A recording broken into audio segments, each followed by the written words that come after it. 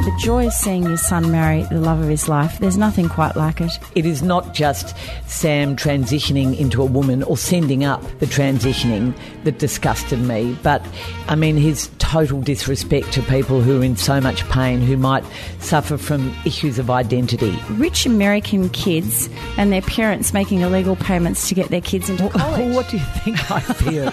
Look, it's just... And the Desperate Housewives actor Felicity Huffman, talk about desperate. The 3 or 4 weeks leading into the AFL season, when you don't have a Wayne Carey scandal or a Ben Cousins scandal, some media people used to refer to it as Death Valley because there's just no stories. How dare these trucks? How dare you drive so close to my bumper bar so that your metal grille on the front of your truck not only blocks out my view, blocks out the sunshine, Caro. I'm demented. Don't Shoot the Messenger podcast with Caroline Wilson and Corey Perkin. Welcome to Don't Shoot the Messenger. This is episode 76. I'm Corey Perkin, and here again with my friend and wedding dance floor buddy, Caroline Wilson. We're a bit late this week, Caro. We are very late this week, Corey. 4 days, because 3 days. We both lost our voices after the wonderful nuptials of your beautiful son, Will, and his bride, Lib.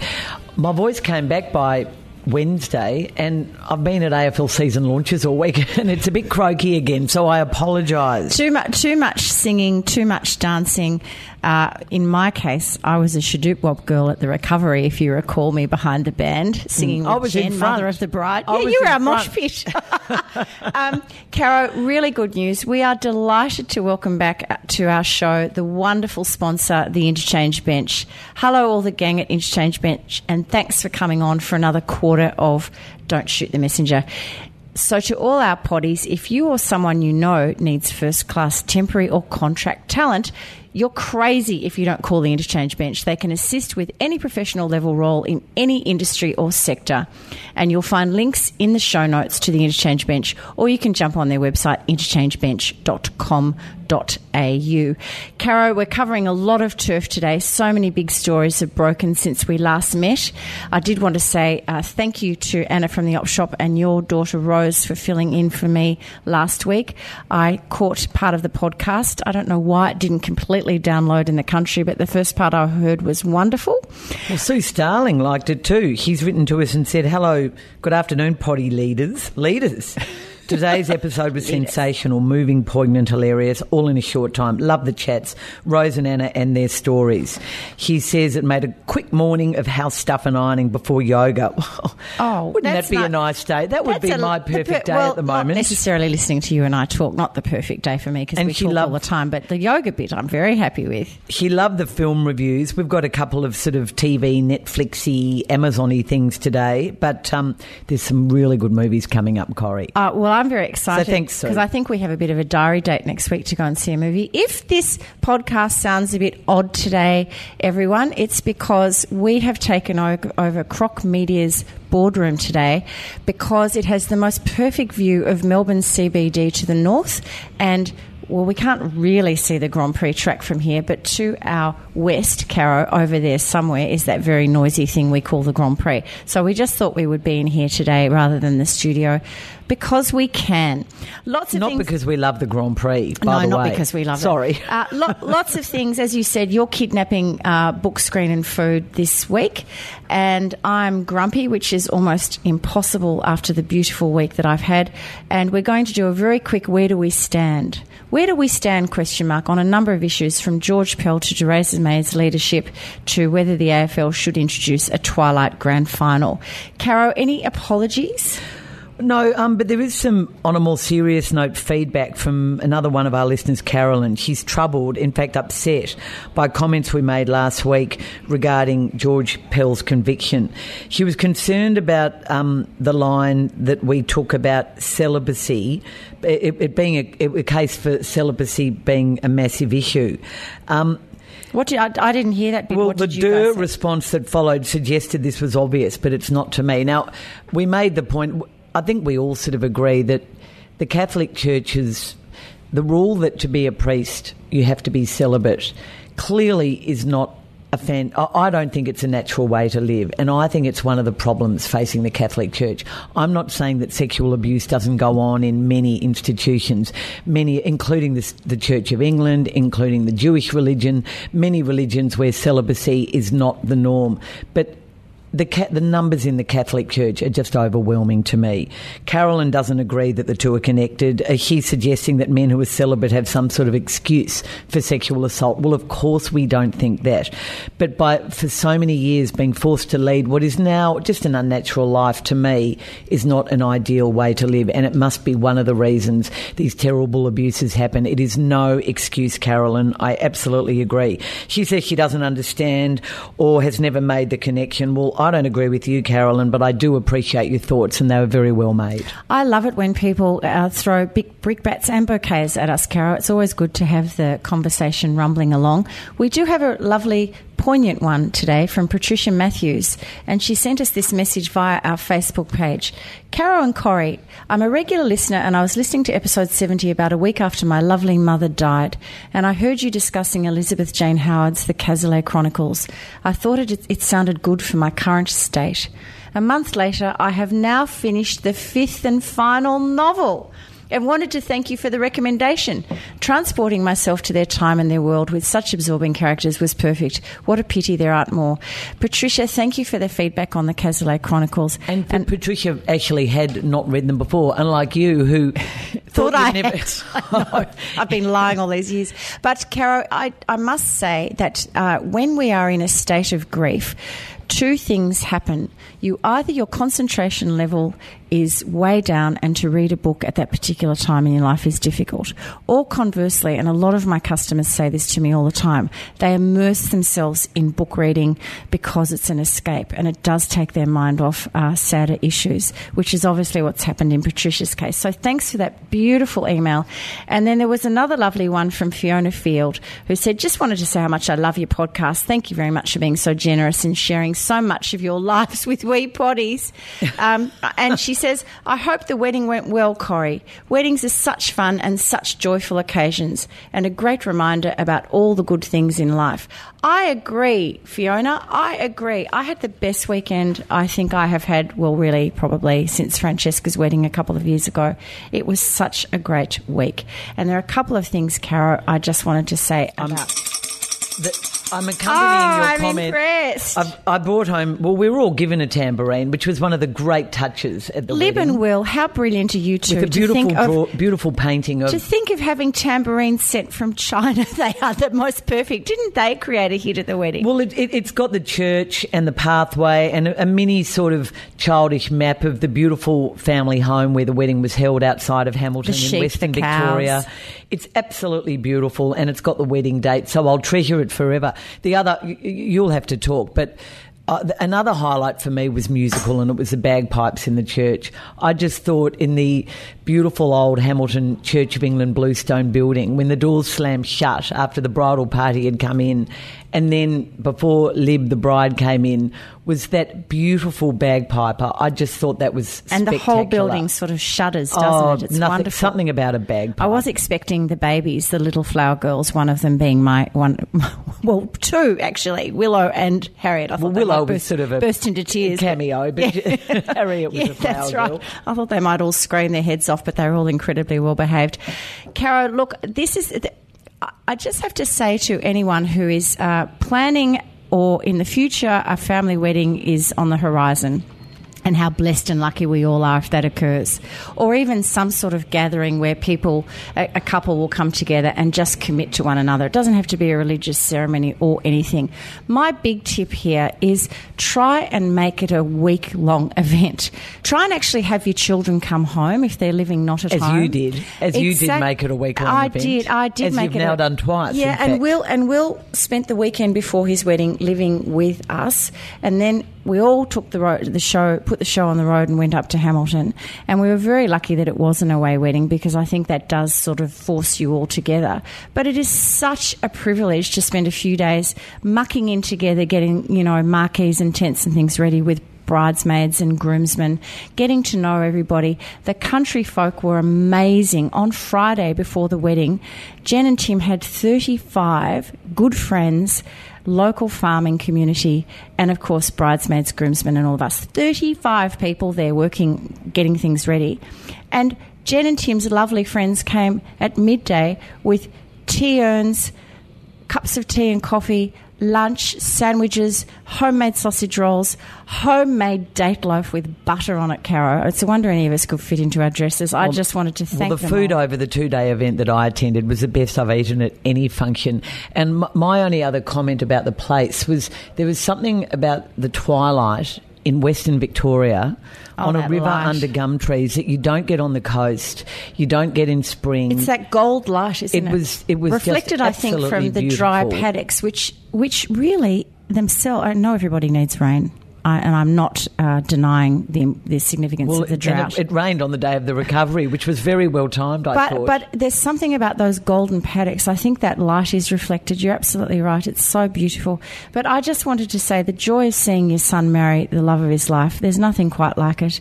And for a parent, the peace and sense of being blessed that descends on you after a wedding, you kind of realise your job is done, that your child has chosen a fabulous partner. He's surrounded himself with remarkable friends, which of all his choice, and he's been welcomed into the arms of a beautiful family who treasure him just as you do. There's just no better feeling. So even though on the family WhatsApp... Even better than when they have a baby? I think, well, then they are a unit, and it's them and it's their journey, and you just love the baby and it's an individual thing. For me, I do feel like I have been Will's primary carer for 30 years, and now he has a new primary carer. And the passing of the baton is actually such a joyful one. Now, on the family WhatsApp this week, everybody has been demented. Coco Checker, I'm so sad, no more parties. Everybody's been in a bit of a decline. I must feel I have a huge sense of peace and happiness. And I did have a scratchy throat from singing too much with the backup band. But apart from that, all good, Caro. So that's the wedding talk for today. And thank you very much for being such an involved and fabulous my godmother pleasure. of groom. My pleasure. I loved every minute of it. And propping me up in the mosh pit there as I was singing off key.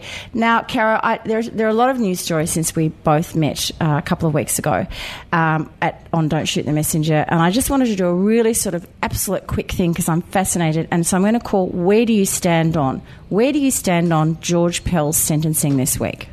I thought it was light. If he's guilty of what he has been found guilty of, when you think about that poor bloke with the truck on the bridge who got 5 years for what essentially was irresponsible but an accident, it's actually not that long.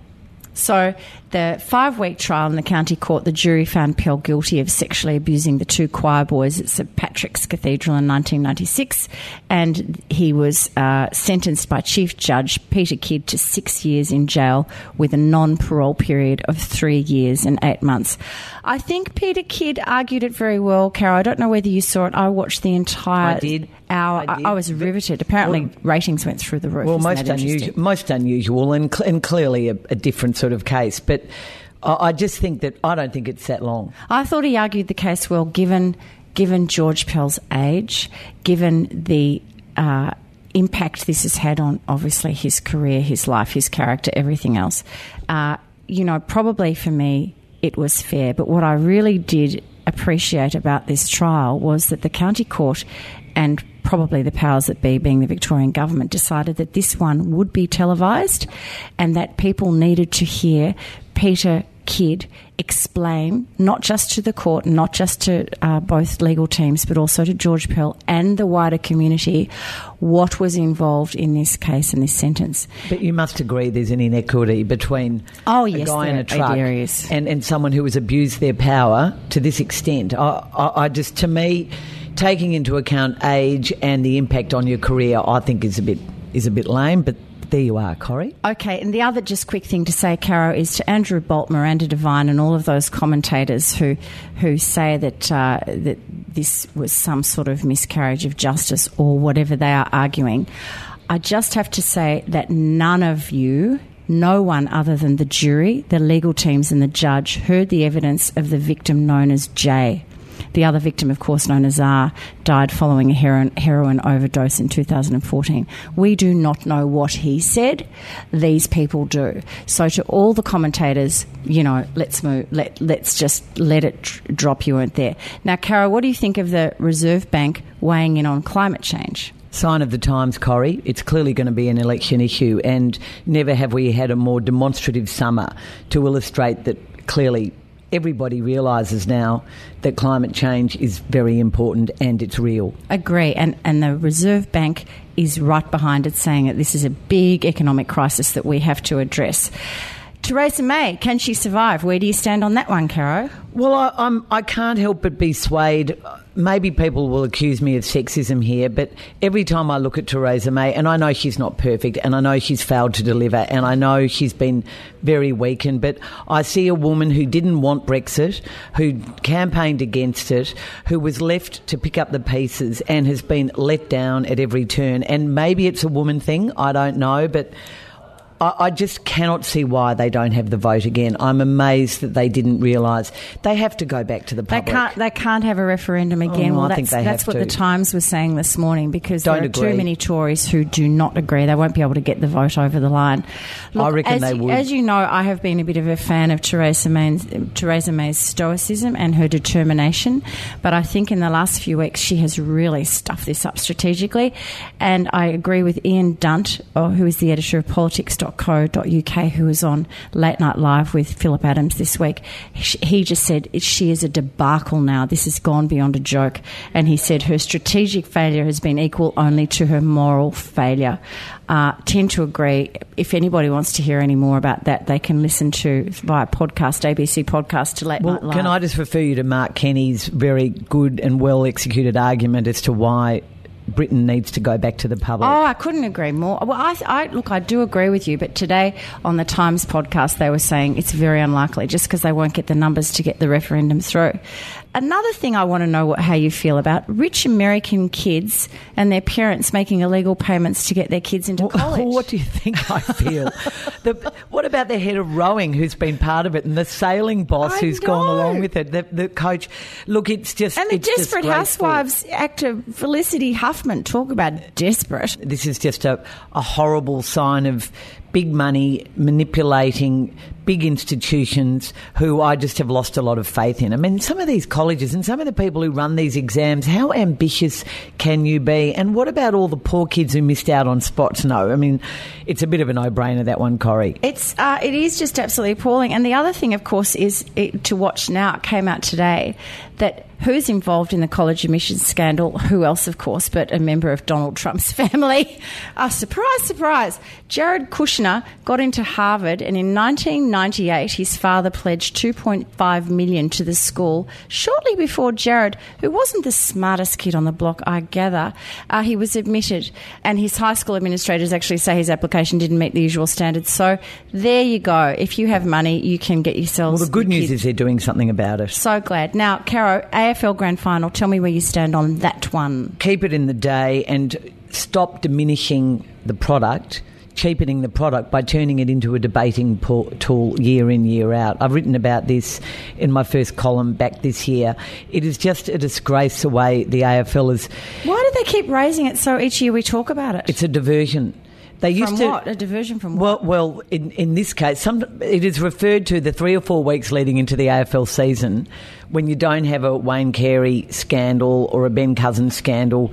Some media people used to refer to it as Death Valley because there's just no stories. And the stories this year have been AFL salaries and why there's so much. There's been illicit drugs policy and there's been new rules. And they're all non-story. They're not big stories. So it's a good headline grabber, Corrie. And, to hear Gillan McLachlan at the AFL launch this week at the Melbourne Town Hall do this dramatic build-up and big announcement when the Commission had decided in February there was going to be another day grand final, is to me softening up the public for inevitable change while creating a headline or two in the meantime. Why do they want a twilight grand final? Is it just because of television? Sydney and New South Wales and Queensland, more numbers. Grow the game up there. They've already put millions and billions into, GWS and the Gold Coast and abandoned Tasmania. And now they're saying this is another way. If you keep throwing away every tradition, Corrie, they're lost forever.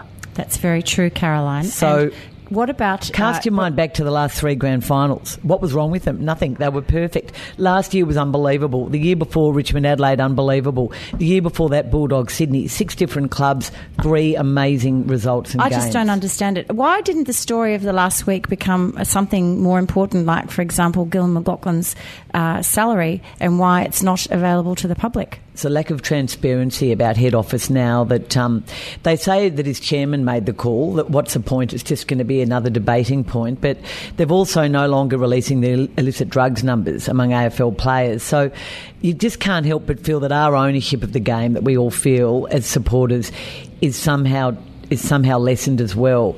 When less but and is less it a public entity or a private entity? Well, the AFL is a non-for-profit, isn't it? I mean, the AFL CEO's wage was always a matter of public consumption. Andrew Demetriou had no issue with it, I don't think, and neither did Ross Oakley, but obviously Gillon does. Caro, where do you stand on Mike Sheehan leaving Sam Newman's podcast?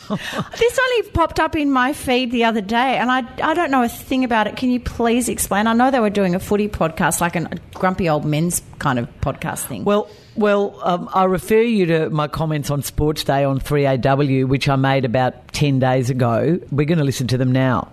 Sam Newman was an icon of the game as a player and for some years in the media, but he stopped being an icon a long time ago. He is so sadly out of touch, as he has shown so many times when football rules are discussed, when anything to do with that community is discussed, when homosexuality is discussed, when racism is discussed. I mean, it's just, and the Essendon drug scandal and his attitude towards Stephen Dank was just embarrassing. I mean, it would have been so difficult for people like Damien Barrett, good journos, to work with him on the footy show and put up with the sort of tripe he came out with. Mike Sheehan knows my views about working with Sam. So, as I said, Mike has known my views for a long time. Bigger and more famous names than me have been saying to Mike for a long time to get off this podcast. It is not just Sam transitioning into a woman or sending up the transitioning that disgusted me, but I mean his total disrespect to people who are in so much pain, who might suffer from issues of identity. His outing of a serious, very serious mental health issue that happened at a football club up north last year, and almost turning that into a major story when it might have been a story about someone who attempted to take their own life. His lack of sensitivity and Mike's reputation as a brilliant journalist, the all-time great of football reporting, an AFL Life member, and going along with it was just crazy to me. Well, finally, I think the penny dropped, although Mike did admit that when he walked into the studio and saw Sam with the face stuff on, it didn't occur to him that the alarm bells didn't ring. People often say that. I mean, people have said that over the years with other incidences where, for example, when they talked about the ice baths thing with you in 2016, people in that or much studio... worse, the Barry Hall situation. Correct. Where people laughed on Triple M last year. They just don't quite know how to respond. And I just think, we've got to get a grip. It's not that you have to be walking around being the politically correct guru of all time, but there just should be some sort of innate alarm bell, as you say, that goes off.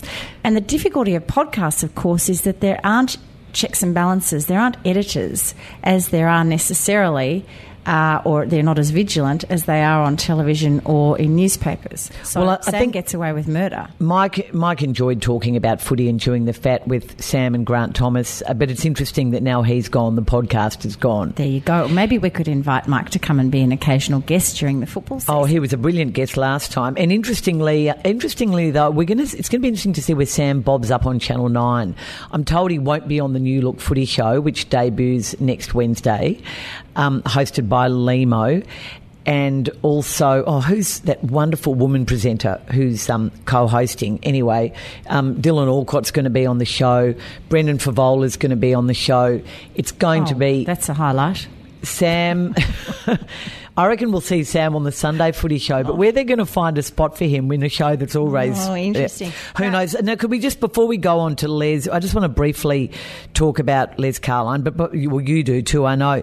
The goal of the month, did you finish it? Did you walk the required amount of kilometres? Okay, so, well, let me just find my little figures here, but I just want to ask, as I find my figures of what I walked, can I just quickly ask you, did you achieve your goal? I think we all know the answer to that. Well, I bought a pale pink raincoat, you know that. Okay. I broke but... Your no shopping thing that you broke. So my walking challenge, everyone, I needed to get 122 kilometres or thereabouts under my belt in the month of February.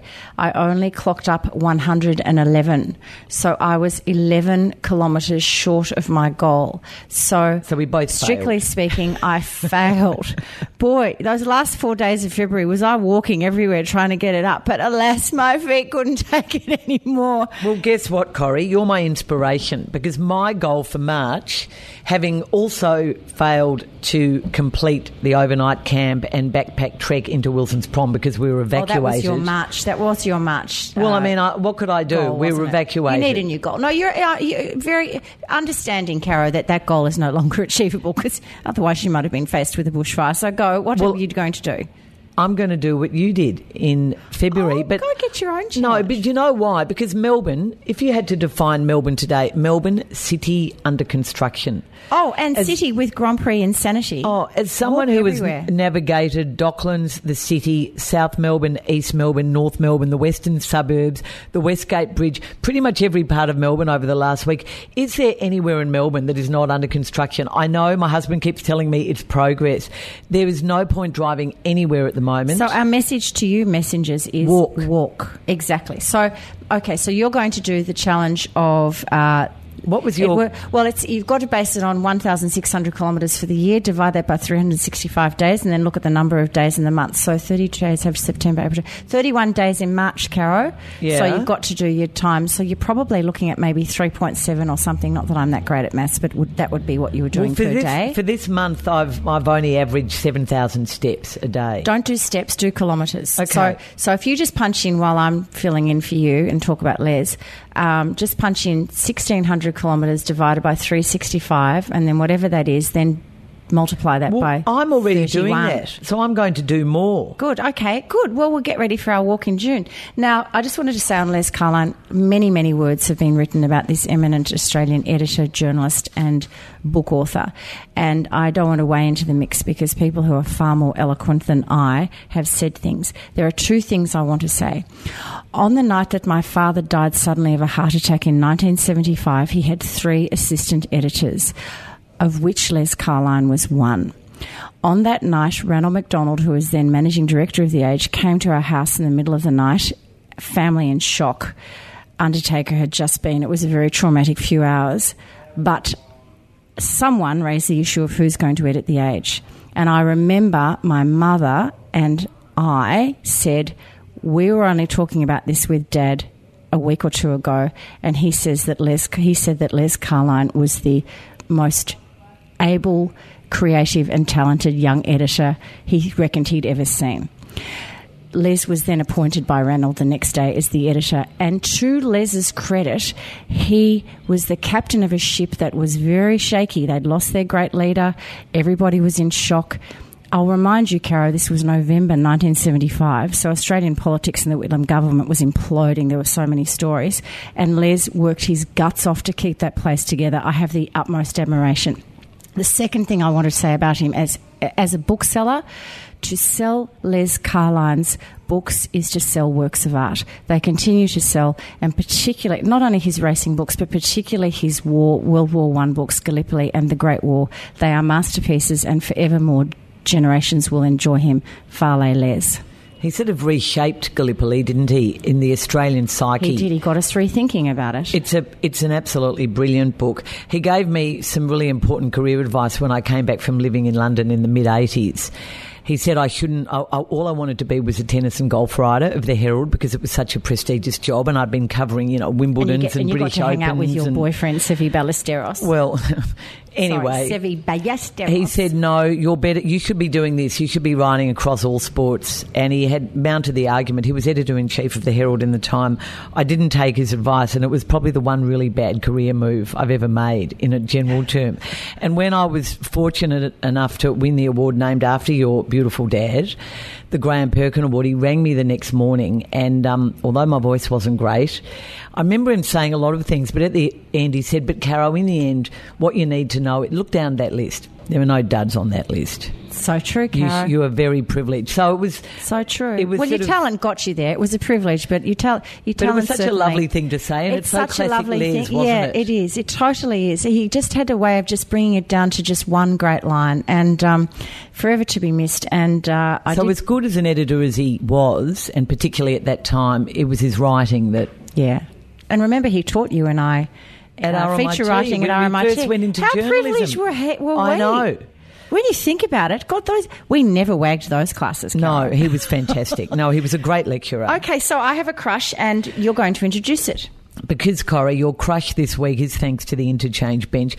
I think about the AFLW, the Women's League, when I think about the Interchange Bench, because so many women are being asked to dedicate 3 or 4 months to a sport which is not professional, but they're getting a little bit of money, and in some cases a lot, in some cases no recognition. And they have to stop work, I guess. They have to stop work, and then they have to go back to work. Now, this is the type of situation where the Interchange Bench is absolutely perfect. So if someone you know needs first-class temporary or contract talent, make sure you contact them. That's the Interchange Bench. They can assist with any professional level role in any industry or sector. Just don't think admin and receptionists. No, engineers. They're sponsoring journalists. Crush of the Week, Corrie, and it's yours this week. It is mine, Caro. So to all of those people in country Victoria, in Hamilton, and you know who you are, the men and women, but all men and women who live in country communities who give so willingly and happily to their neighbours in times of joy and also in times of crisis, or in our case, joy and when the neighbours are up against a deadline. I thank you, and I take my hat off to you, and I applaud. Why doesn't this happen in the city, Caro? You know, I saw this country spirit alive and well when I was writing about the drought back in the early 2000s, and I saw it again, of course, while covering the Black Saturday fires 10 years ago. And I saw it last week at the farm when we were trying to get Jen and Tim's newly renovated farm up and running and ready for the big outdoor wedding. Thank you to everyone who dug and lugged and excavated and planted and cooked and cleaned and swept, made cups of tea, who loaned things to us. Also, our kids could have the wedding of their dreams. So my new country family, I'm sure we'll have a chance to repay these acts of kindness as the years go on. I won't, because I live in the city, but I just wanted to say that I am hugely, hugely grateful for your generosity, and I hope one day I can repay it. I'm not sure how, but maybe we need to go to Hamilton and do a bit of a podcast up there, and maybe we could even raise some money for local... I'm part of your thanks, am I?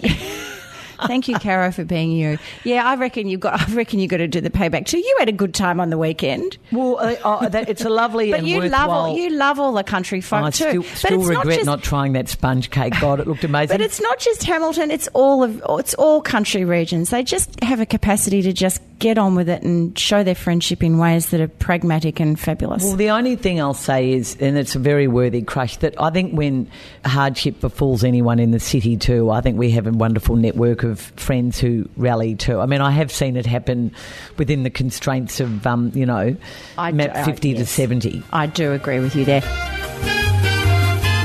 BSF, Caro, you have a book. Look, which I've actually read, but I'm going to let you talk about it. Well, look, I won't talk about it for very long. It's a lovely light read. It's by Graham Norton of Graham Norton Show fame. I think the new footy show's having hoping to have a bit of a Graham Norton feel about it. Really? Allegedly. Anyway. I love the Graham Norton Show. I think he's a fabulous interviewer. Well, he's a novelist. He's written 2 novels, and I've only read the second one. It's called The Keeper.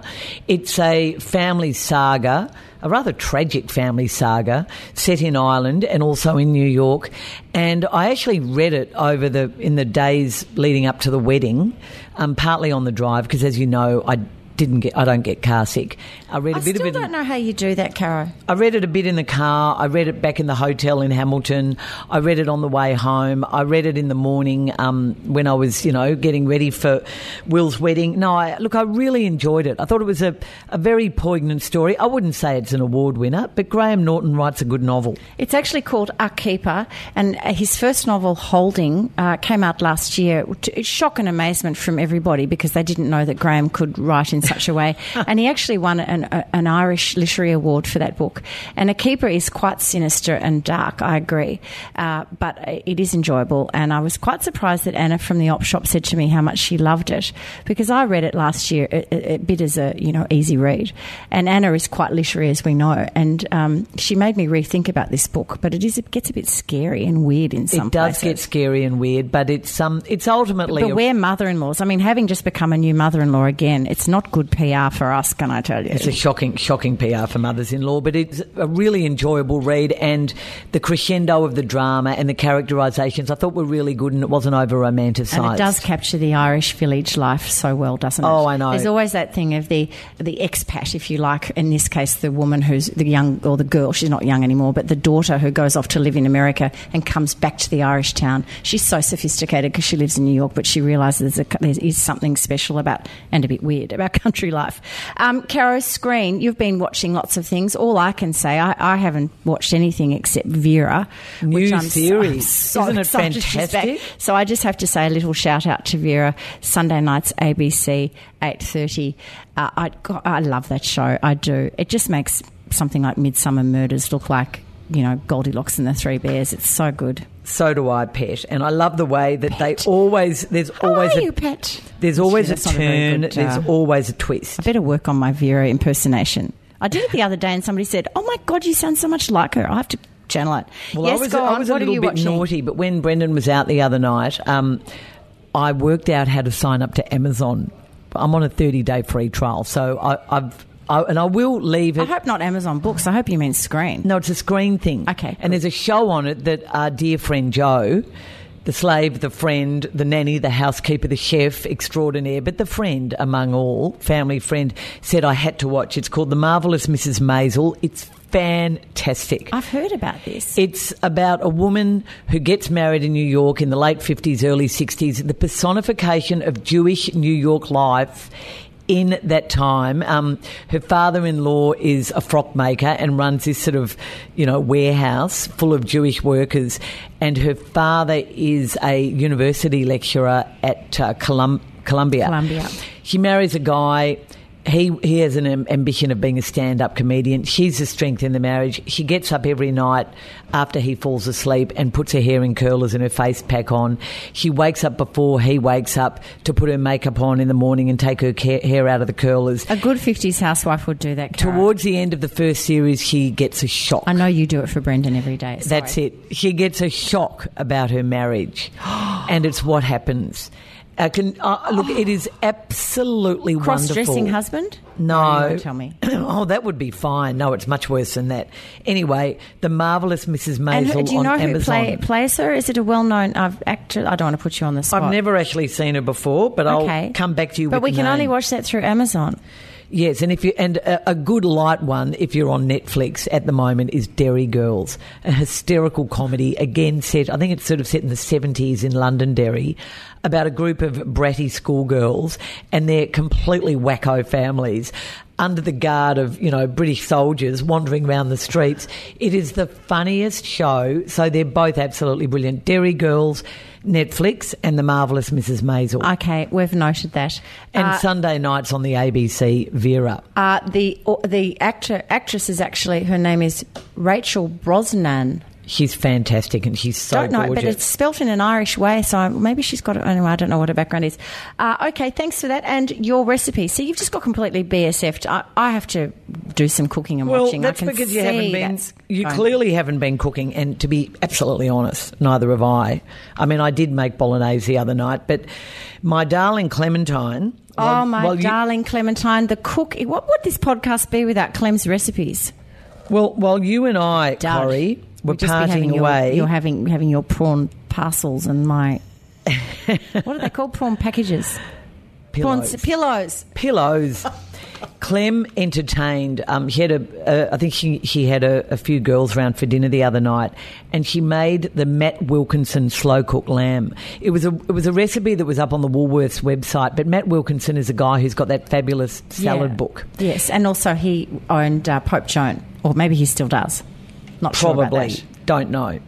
It's a slow-cooked lamb recipe with your favourite, Corrie, a salsa verde. There's only a few ingredients, and Miss Jane is going to put it up on the show notes, but it's half a bunch each of parsley and mint, a bunch of tarragon, 2 anchovy fillets, a tablespoon of capers rinsed, and juice of lemon, a garlic clove and olive oil. That's the salsa verde. You make that. That's good. That's a yummy recipe, that one. You get a boneless butterflied lamb shoulder. And the beauty of this recipe is that it sort of goes all crispy and beautiful on the top. Unlike as much as I love Stephanie's slow-cooked lamb, that's for about 7 hours on a 120 oven.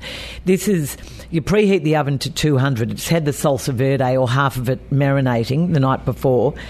The day, you preheat the oven for 200, bring the lamb to room temperature, put it in the roasting pan with salt. So you don't scrape the salsa verde off? No, so you leave it on, I think. Okay, so that must be the nice crispy coating then. Yeah, you do. You leave it on. So you roast it for an hour, 1 hour. Then you put a small oven-proof bowl of water into the base of the oven to create steam. That'll prevent burning of the lamb. You roast it for another 3.5 hours at 150. Okay. And then you take it out and leave it for 20 minutes. That seems like a lot of cooking. So the first hour is on 200. Wouldn't it be cooked then? It's 1.8 kilos of lamb. Clementine assures me he followed this recipe to the letter, and it was absolutely delicious, and the photos did look amazing. Then another 3.5 hours on 150. Then you leave it for 20 minutes, covered in foil. Then you basically carve the lamb and drizzle over the rest of the salsa verde because you've only cooked it in half of it, and you serve it. What a winner. She did it with Annabelle Crabb's aforementioned glass potatoes. I don't know how she managed it with the not hot oven, but I suspect she used my mum's oven as well. Oh, don't tell Julia that. So that is Matt Wilkinson's slow-cooked lamb, courtesy of Clementine. Corrie, what are you grumpy about today? Big trucks on the Geelong Road, Caro. And the drivers who menace you if you're in the far lane, or any lane really. And if you're sitting on 98, which after 2 years with this newish car, Will the other day just cracked it and said, I have to teach you how to do autopilot. Don't you know how to do it? I said, I didn't even know my car had it. So now I can sit on 98. How dare these trucks? How dare you drive so close to my bumper bar so that your metal grille on the front of your truck not only blocks out my view, blocks out the sunshine, Caro. I'm demented. I went from one lane to the other thinking, what lane should I be in? And these trucks, midday, so they've got to get somewhere before close of business. So where are the speedometer? Where are the cameras? They're all doing 120 and they come straight up behind you. God knows if I had a sneezing attack and had to stick my foot on the brake, what would happen? I think the Geelong Road needs to be 110. Well, Matthew Guy wanted to introduce that, didn't he, in his election platform? Anyway, I'm so pissed off with those drivers. Learn how to drive, for God's sake. There you go. That's what I'm grumpy about. Corrie is very grumpy about one thing, but not very much else. Corrie, before we go, I think we'd better do 6 quick questions. I'll open the batting. The Queen turns 93 next month. I know you love my little royal escapades. I couldn't resist this one. No, I like it. Last week she did something she's never done before. She must have been listening to Don't Shoot the Messenger. What was it, Corrie? This was a March thing that she was going to do. The Queen published her first post on Instagram last Thursday during a visit to London's Science Museum. She didn't opt for a selfie, Caro. Not like he's the Queen with the director of the museum, hi, or nothing like that. She actually took a photograph of a letter that her forebear, Prince Albert, wrote to the Science Museum, actually to Charles Babbage, who we all know was the 19th century mathematician who effectively invented the computer. But Queen Victoria's husband, Prince Albert, received this letter. He sent the letter to Charles Babbage, and the Queen took a photograph of it, and that's what she posted. And after her little message, she signed it. You know what she signed it? What? Elizabeth R. Instagram. The account, which is at the Royal Family, that's what it's called, the official one. It has 4.6 million followers and now 4.6 million and one because I joined up. I thought that was so good of her to get with the program. Even the Queen is not immune. Caro, there was a bit of Bob Dylan at the wedding on the weekend. Lib's one of Lib's favourite artists. What's your favourite Bob Dylan song? Don't think twice, it's all right, Corrie. I was going to say Knocking on Heaven's Door. Honey. No, I'm not going to sing. I can't sing. I haven't recovered from my Shaduk What voice. Go on, just sing. No, I'm not going to. But I love it when you sing. I just think the way it starts off, it ain't no use just to sit and wonder why, babe. I mean, it is just such a beautiful ode to lost love. I think it's the most wonderful song. We might play a little bit of that. Even though I love Knocking on Heaven's Door, Corrie, what's your autumn fashion tip? Because I know you love autumn. I do love autumn. It's probably my favourite season in Melbourne. Layers, Caro. Layers and layers. Well, because, really? you know... Well, layers are expensive. No, they don't have to be, Caro. This weather is peculiar. For example, this morning was freezing and by lunchtime apparently it's going to be 22 with the sun out. So you have to be prepared. So you just have a T-shirt, a cardi or a sweater. Take a coat with you. Just have layers. The other thing is embrace colour because you're going to be in black and navy for a very long bloody time, I can tell you that. So while we've got the sunshine out, embrace colour. Bit of orange is really good this year. Scarlet, emerald green, which would look so lovely with your beautiful eyes. Oh. Soft pink is very in there. Aren't we full of the joie de vivre? I know. Wedding glow. Now, Trini, of Trini and Susanna fame, Trini Woodall, she says neon if you're brave. And she does on her most fabulous Instagram account, which is called Trini Woodall, which has 422,000 followers. She does a lot of things with, because they're going into spring, a lot of things with neon at the moment. Fabulous colours if you've got the right colouring, which you do. And I have to say with me, with a blonde complexion, I do not do neons at all. But if you've got darker hair or black hair or something, perfect. The other thing, Caro, I would suggest as an autumn fashion tip, keep the boots on hold like black. You're going to be in them for a long time. Yes, I know. So I did look at them the other day. Not yet. No boots until the end of April. I would suggest sneakers are good or a loafer.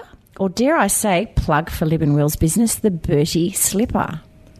I've actually got a pair of loafers that I've found on sale that I might have bought the other day. In February? No, March. Oh, it's a March purchase. I'm glad to hear that loafers are still in and those Bertie slippers are beautiful. Yes, so that's what I would be saying, but as I said, layers is the go. Now, in The Age, your colleagues this week gave their final 8 AFL predictions, but you weren't there. You were on holiday.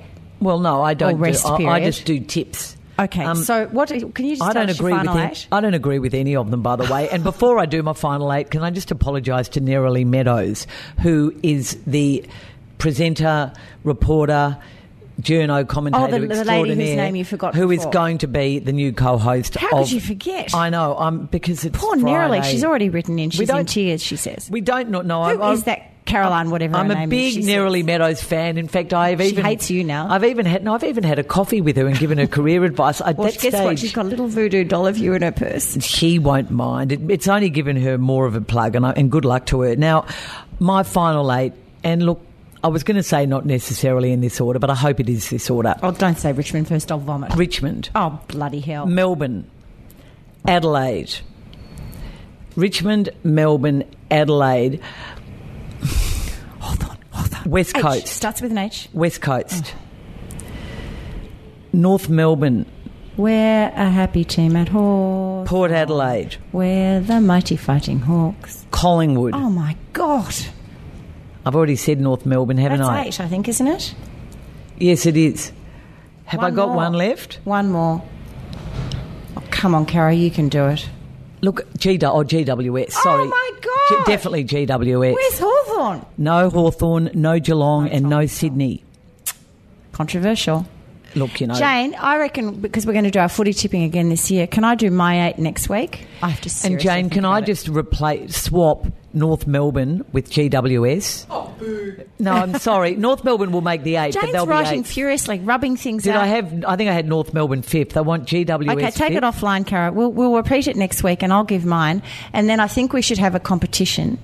And I think Jane should... It wasn't bad for off the top, I must... Oh, sorry, I sent you these notes. I warned you we were doing this yesterday. No, that is my 8. But Miss Jane should be in it as well, and I think we should have a little competition that the losers, by the person who is most close with with those, I'll have to work out how we do that, will buy, what can we buy? Lunch. Okay, a lunch at a pub. How about that? Perfect. Okay, and potties can come too if they want. Now, before we go, Corrie... No, I've got one more. You've got to ask me what's my most anticipated book this month. That was what I was about to say to you. Sorry. What's your most anticipated book this month? Guess what's coming out at the end of the year? At the end of the month, we think, Caro, the Washington Post with Scribner, the publishers, are bringing out the Mueller report, which means they must already know that Bob Mueller in the US is about to deliver his report into whether Trump has worked with the Russians to gain power in 2016.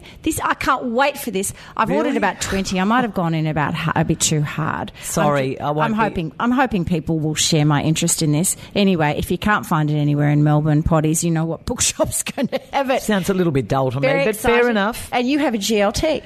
I do. Now, this is not exactly original for anyone who lives on the Surf Coast or anywhere on the Bellarine Peninsula, but for the first time, I finally went and visited Captain Moonlight the other day. It's in Anglesea. It's the Anglesea Surf Club, which this wonderful couple looked around for ages all around the Surf Coast to open a new restaurant. They got permission to open up at the Surf Club. Corrie, speaking of slow roasted lamb, well, if it was better, Clem's would have to be good to be better than the one that we shared for lunch on Monday in the rain. So the public restaurant holiday. Or the cafe is in the Surf Club. Yep, and so there's a beautiful deck. There's a beautiful lookout tower. All the names of all the past captains and stars of the Surf Club. There's a beautiful old boat, old rescue boat with the old Anglesea logo on it, and you're sitting in this surf club, but there's an area for kids.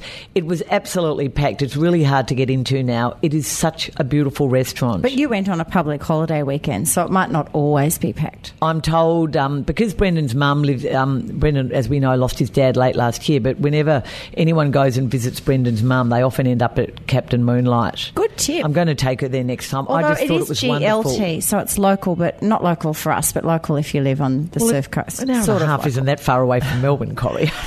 Carol, it's lovely to be back here having a chat with you. I feel like we did have an agenda, but I feel like there's so many more things we need to discuss. I know. I did love your red dress at the wedding. Oh, actually not red. What would we call it? Scarlet almost. Yeah, well, tomato. Quite on trend. I absolutely loved your blue dress. I thought it was beautiful. Oh, thanks. And I love you too. Love you too. But it did. No, it was. It everyone, great. Thank you, messengers, for listening. And please tell your family and friends about us. And please subscribe, because the more people who subscribe, I know it sounds weird, but the more people find us. And if you actually press the little stars and give us a rating, 5 would be fab. Then other people can find us too. We love your feedback, as you know. Any comments, any tips, suggestions, please send them to Don't Shoot the Messenger Facebook page, or you can whack it on our Instagram account. We're almost back up to the 1,000, not quite, but we're almost there. Yes, at Don't Shoot Pod. Caro, I just realised I didn't tell you what my March thing was, but I'll tell you about that next week. I've just suddenly realised, because I received my idea on the Instagram account. So anyway, I will tell you later. And I actually went and did codes training this year, as we do every year before 3AW football starts. And it's interesting what you can say about George Pell in jail and what you can't say. I'll leave it at that. Caro, also, before we finish, I do have this box to give you. I was given one as well. Present. It arrived at the bookshop the other day. Would you like to just quickly open it? Please tell me it's not Mr. Cobram back into our lives. No, I thought it would. I thought it was Cobram, but it's not a big enough box to fit the olive oil. Oh, my Lord. Here's the note to you. It's almonds. There's the note to you. Oh, it's from our dear friend Paul Thompson. Yes, correct. Heck Thompson, from who runs company? Select Harvest. Select Harvest has sent you and I look nuts at all galore. These nuts. Almond flakes. Oh, they're lucky. Some of them are the Lucky brand. Afternoon snack. Oh, this is wonderful. Look at the Thank pine you, nuts. Heck. So if you burn one lot, you can just dip into the box and get another. More Thank you. Pine nuts. Heck, they cost a fortune. Thank you very much to Heck Select and Harvest. Select Harvest. An almond meal. Yeah, because almond meal, you can't keep it for years and years, and you and your famous orange. With, with the weevils. No, let's not talk about. Can we not talk about my weevils, please?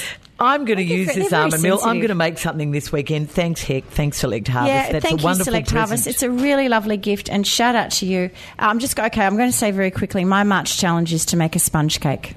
Okay, more on that next week. Just a lot of beating, that's all it takes. I've never made one. I have Haven't never you? made one. No, I've never made one. Oh, well, good. Bring it in. Anyway, I'm going to talk more about that next week. Don't forget, of course, that we are on Twitter and you can use the handle, I love the way I say that and I've got no idea what that means, at Don't Shoot Pod. And please email us, feedback@don'tshootpod.com.au. And don't forget to subscribe to the Book Pod. This week's episode is Michael McGurr. It is indeed. And Cara, we are very close to announcing the details of our next live podcast event. I finally got you over the line with that one because you are so shy in public. I know that you don't like a live event. The Royal Women's Hospital, we're getting together with their Miracle Mums campaign, but we do want potties to save the date. It's going to be a breakfast and it'll be on April the 30th. Details to come. Thanks again for listening. Thank you to our show sponsor, the Interchange Bench. We love having you back on board. And thank you to Miss Jane, our producer. And Cara, what do we say? A very croaky, don't shoot the messenger.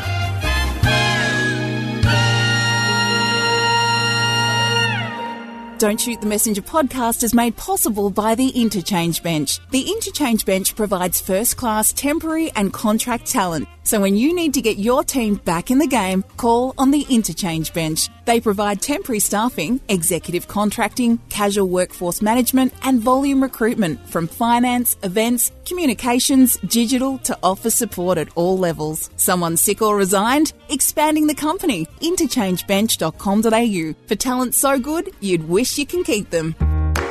Hi, this is Leanne Moriarty. Hi, I'm Anne Summers. I'm Jen Harper. Hello, this is Laura Tingle. Hi, I'm Marcus Suzak. I'm David Marr. Join me on the Book Pod. I hope you can join Corey Perkin and I on the Book Pod. And I think also people often completely underestimate if something is easy to read, they think that means it's easy to write, and it's absolutely not. It's such a skill. Always, no matter how abstract the issue, you have to find the narrative and you have to find characters, and around those you build the story. You know, some authors take a decade to write a book. I would miss the meeting the readers. Subscribe to the Book Pod. Subscribe to the Book Pod In your favourite podcast app. Wherever you listen to podcasts.